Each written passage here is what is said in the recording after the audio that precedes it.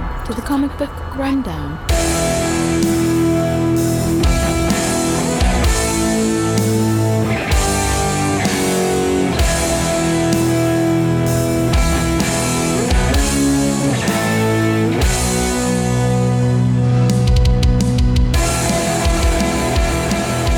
Hello and welcome to the Comic Book Rundown. I'm your host Joe, and with me today is my co-host Ron. Hey everybody. Not gonna lie, I kind of forgot how to start that. Look, I just got Somebody's back from sleep deprived here. yeah, ooh, dude. I just got back from vacation, and I had to do an episode of Walk Through the Multiverse yesterday, covering The Boys, and so I was still kind of in that mindset for a hot second. So yeah. Anyway, hi. How are you doing? Oh, pretty good. Yourself? Tired. I see that your Mickey Mouse ears have dwindled down to sad little saggy things now. Funny enough, I still haven't gotten. I couldn't find a pair of ears that just spoke to me. No? No, I. This is second. Well, technically like fourth time I've been to Disney, but second time with my family. Could not find a pair of ears that was just like, yeah, this is the ones I want. They had some. There was some Alice in Wonderland, like Mad Hatter, teacups one that was kind of cool, but no, just nothing I really wanted. My But first time at Disney, I did got get a Goofy lightsaber. hat. You got Goofy hat, nice. Ooh. Like it was actually like Goofy's head that stuck out of it and stuff, you know? Yeah, That was great. Saw a couple of those. Saw a couple of Donald Duck's hats. What color is your lightsaber? Maybe it's a little red. Just a little red? Just a little red. But I do have another kyber crystal up there to change it to. So I have to build mine white because according to the test I took online, mine's supposed to be white. So they did have a white one. Yeah. Yeah, it was awesome. Well worth the time to build it. It was a really, really awesome experience. I really, in the future, I want to like go and specifically buy certain character sabers. But the line to do that was pretty long. So, I will say this: we got to ride the brand new. By the time we're recording, 2 weeks new. By the time you guys are listening, about a month new. Guardians of the Galaxy ride. Oh yeah? Oh, it was amazing, dude. We lucked into getting passes for that. Hell yeah. So, yeah, it was so good. It was so cool. It was also one of those things where they're currently only doing the virtual queue for it. And we had checked one point on like Wednesday at like 4:00, and it was like a 400-minute wait for the virtual queue. Holy which is shit. like, 7 hours, something like that? Yeah. Let's see, 400. Roundabout. Yeah. Yeah. Yeah, that was at like 4:00. And like, wow. So again, like I said, we lucked into getting the passes for that ride, and man, it is well worth it. It's so great. We did not ride any ride twice. We got to ride all the rides we wanted to ride, or were able to ride. We rode once, and that was nice. I mean, there was a few we would have liked to have ridden twice, but if you waited in line, it'd be all day. Yes and no, depending. It was more of a if the kids wanted to ride there or not. Again, Gotcha. And I mean, in all honesty, Emily and I were talking.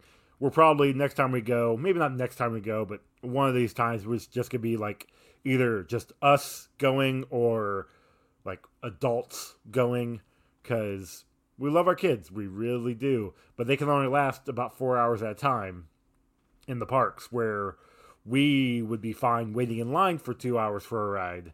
Where we've been conditioned by our jobs to stand up for 8 to 12 hours at a time. But we also went to like Cedar Point and Kings Island, where there is no like fast pass line. It's just You wanna ride the Millennium Force? You stand in line for 2 hours to ride the Millennium Force. You wanna Yeah. ride the Raptor? You stand in line for an hour to ride the Raptor. Like, we're used to that. We Yes, spoil our were. kids.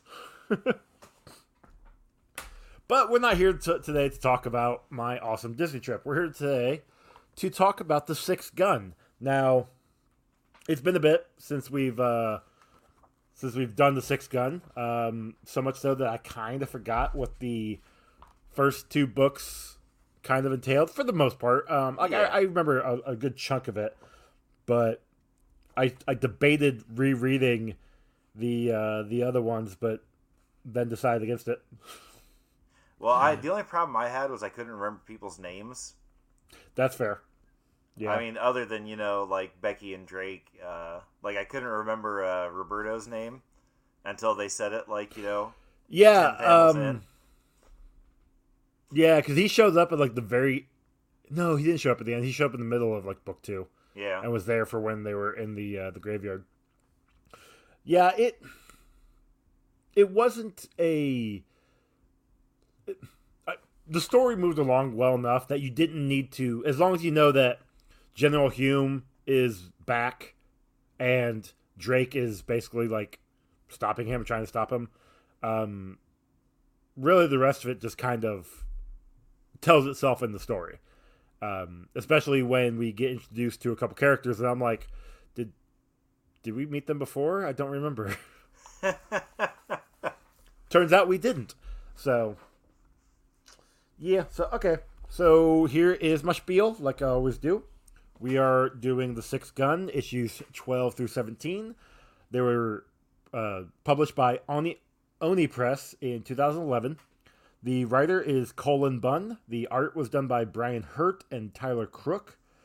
The colors by Bill Crabtree and letters by Douglas E. Sherwood. So we, again, like we were just talking about, we were trying to remember exactly where all we left off. I remember there being a fight in the graveyard to try and get the general and the guns, which was just a big old fancy light show for Drake because he actually hit him in Bill John, his deceased friend's golem, Bill John. Yeah. That's having to say all that is odd, but yeah, like it was all just a big old kerfuffle. So there's that. Now they are on a train to the Sword of Abraham's secret hideout. Yeah, they've got some base that they're going to. It's like a castle or something that they're supposed to be taking Hume to and the guns so they could all be protected. Yeah. So yeah, that's where we leave Becky and Drake at the moment. That's where we see them. They're with Roberto, and they're on their way to the secret hideout. We pan over to Mrs. Hume. Widow Hume. Widow Hume. There we go. Pinkertons.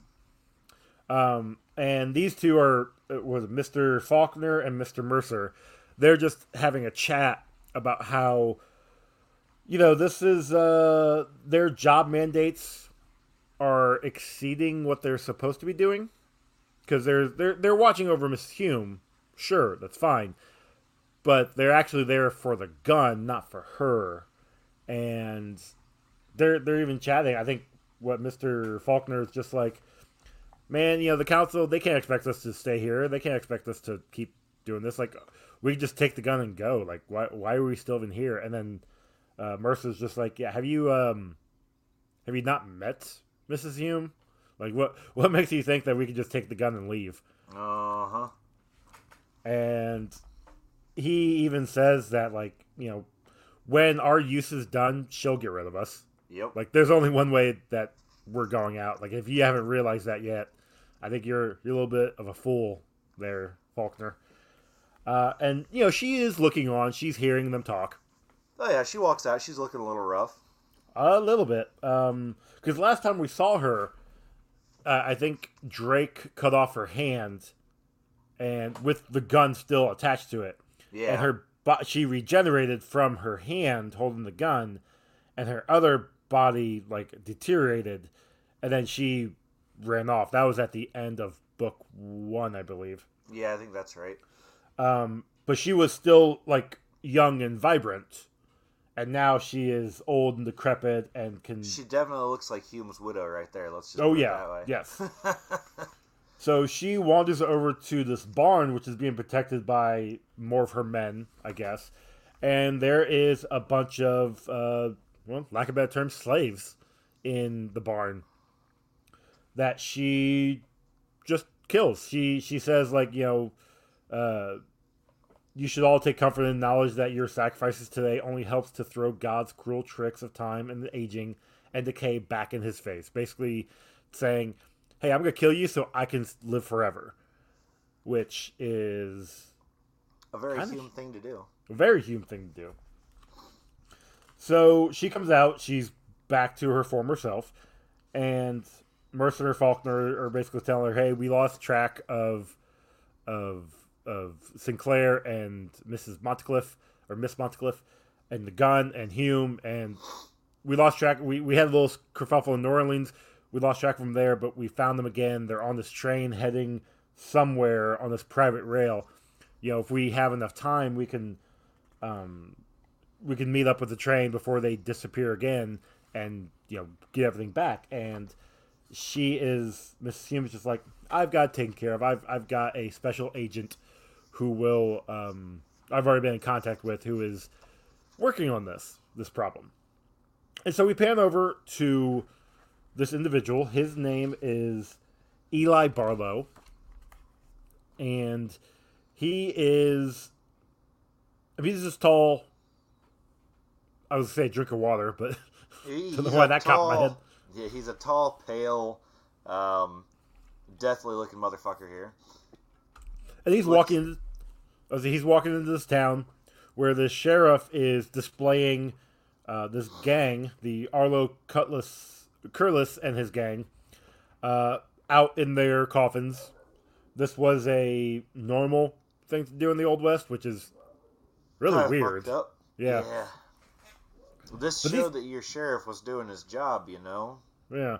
But it also looks like these guys have been on display for some time because they are really, really pale. Their colors, they're dead, sure, but like if they were just killed recently and displayed like this, they wouldn't be as white as they are, as dead. Yeah. Obviously. Well, they'd still be dead, but anyway, wouldn't look as dead.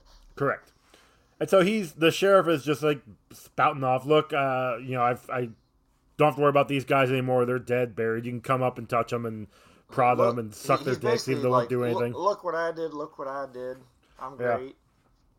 And Barlow is standing in the back, and he pours some powder or something into his palm, and this mist comes flying out and flies up to Arlo and his gang, and they wake up as zombies. And I think basically kill the sheriff and anyone else that gets in their way. Yeah. So Barlow's like, all right, Arlo, it's time to settle your debt. And basically, I got a job for you. Go back to Becky and Drake, and they're talking to Roberto. And basically, it's a pissing contest between Drake and Roberto. What really bothers me about Roberto? What's that? His hair is pale white, but his mustache is blacker than night. Well, he dyes that. And all the blood he eats, it just keeps it colored. Gotcha. That makes wrong color, but that makes sense. Honestly, so every time I see Roberto, I can't help but think if they were to ever make a movie of this, Danny Trejo. No question. Oh, absolutely. No question. Except for he's pretty tall. Trejo's not short. He's like what, 5'7", 5'8"? That's short for a dude. You just get Drake to be like 5'5". No, look, you just do the Homelander thing, make him wear heels the whole time. Oh, okay, that's fair. Never show his feet. Well, and we never do see his feet ever. He's always sitting down or. Yeah, but no, you're not wrong. Like I can see that. Absolutely. And Roberto's basically talking to Drake, saying, we're keeping an eye on you. because they're heading to the Sword of Abraham. Like I said, they're heading to that secret base. And Roberto's like, we gotta keep an eye on you because you were once in the service of General Hume. And he questions, why haven't you destroyed the corpse yet? And Drake fires back. He's like, we tried. Like, we tried burning his body. It didn't take. Like, what else do you want? He's like Rasputin. Oh. Rasputin! But while they are talking, we'll keep it at that. I mean, Becky is, like, trying to stand up for Drake. But, yeah, I mean, to no avail, really. Yeah. But while they're talking, Drake looks out and he sees this gang coming up, riding up to the train, and everybody starts. All of the other soldiers for the Sword of Abraham are in the back in the other cars. They see what's going on. They start firing and start attacking. But these guys just won't stay dead. Yeah. Because they're zombies. That's what happens when you're undead. Usually. And even that, they move, because like Arlo gets knocked off the horse, the train's still going full board. Yeah, and all of a sudden he runs to catch up to it. Yeah, he gets up and runs, and he catches up like it's nothing. What's the point of having the horses then? Yeah, well, that was another thing. You can't tell me that horses would have willingly been saddled and ridden by these guys. They would have been terrified the whole time. Horses are very sensitive to those sort of things, and they'd freak the fuck out. I don't know. Maybe the horses were dead too. Maybe. I mean, this one does have, like, no eyes, so... Yeah, true. But the gang gets onto the train, and, their goal is the General Hume. And the guns if they can, but... and Drake is starting to pull out a couple of the guns to use, and Roberto stops him for a hot second. You don't need to use those guns. Well, it's like, you must not use them. It's yeah. like, we can't let them know that the weapons are here, and Drake's like, yeah, I'm pretty sure here they already know, as he looks out the window, and one's just staring at him. So he uses the first gun and blows a hole in the side of the train car with the zombie right there. Yeah. I don't know why he doesn't use that one like all the time. The whole time? Yeah. Or at least for this situation. Well, because, I guess, because in the next car, you've got all of the Sword of Abraham men being attacked by Arlo. But they're all dead. Not all of them. Majority of them, yes, but not all of them. Or are they? Maybe they are all dead. They are all dead. Oh yeah, well fuck that. Why didn't he use the boom boom gun? Because he'd rather pistol whip him with it. Well, after he lights him on fire with the other gun. Yeah, he used second gun and burns them, but the first gun would have blown a hole through his chest. Exactly. Well, and it would have blown a hole through the chest of everybody behind him too. Although, you know what? The general was in the last car. If he used a gun right there in the smack center, it would have blown the car off. Yeah, that's true. Okay. Maybe Drake is actually smarter than we give him credit for. Or maybe he could have just kept shooting them as they came up to him and shooting them out the sides of the train. Just saying.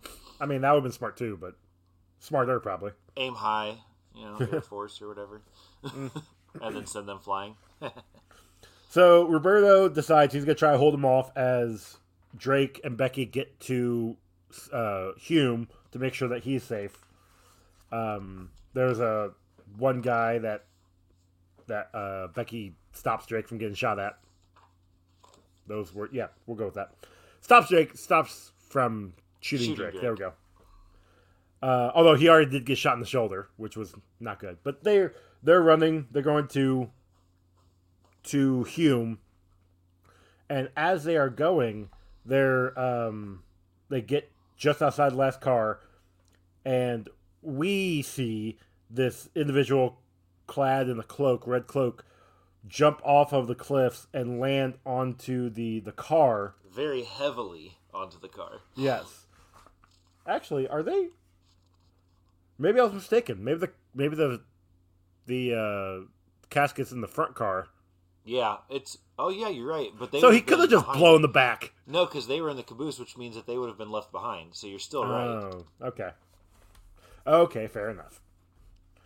So why are they so far away from... Whatever, they're dumb. Anyway, so Drake opens up the final car, and he looks inside, and then he closes it real quick. And Becky's just like, "Wait, what's going on?" What was that? It's like, I think it was a mummy. And he's all has like a shocked look on his face. And we go to the last page, and sure enough, it's a giant mummy holding the casket of General Hume with a nice little grimacing face on. Mumra, the ever living. Oh, It does kind of look like Mumra, doesn't it? it has that Mumra vibe. Yeah.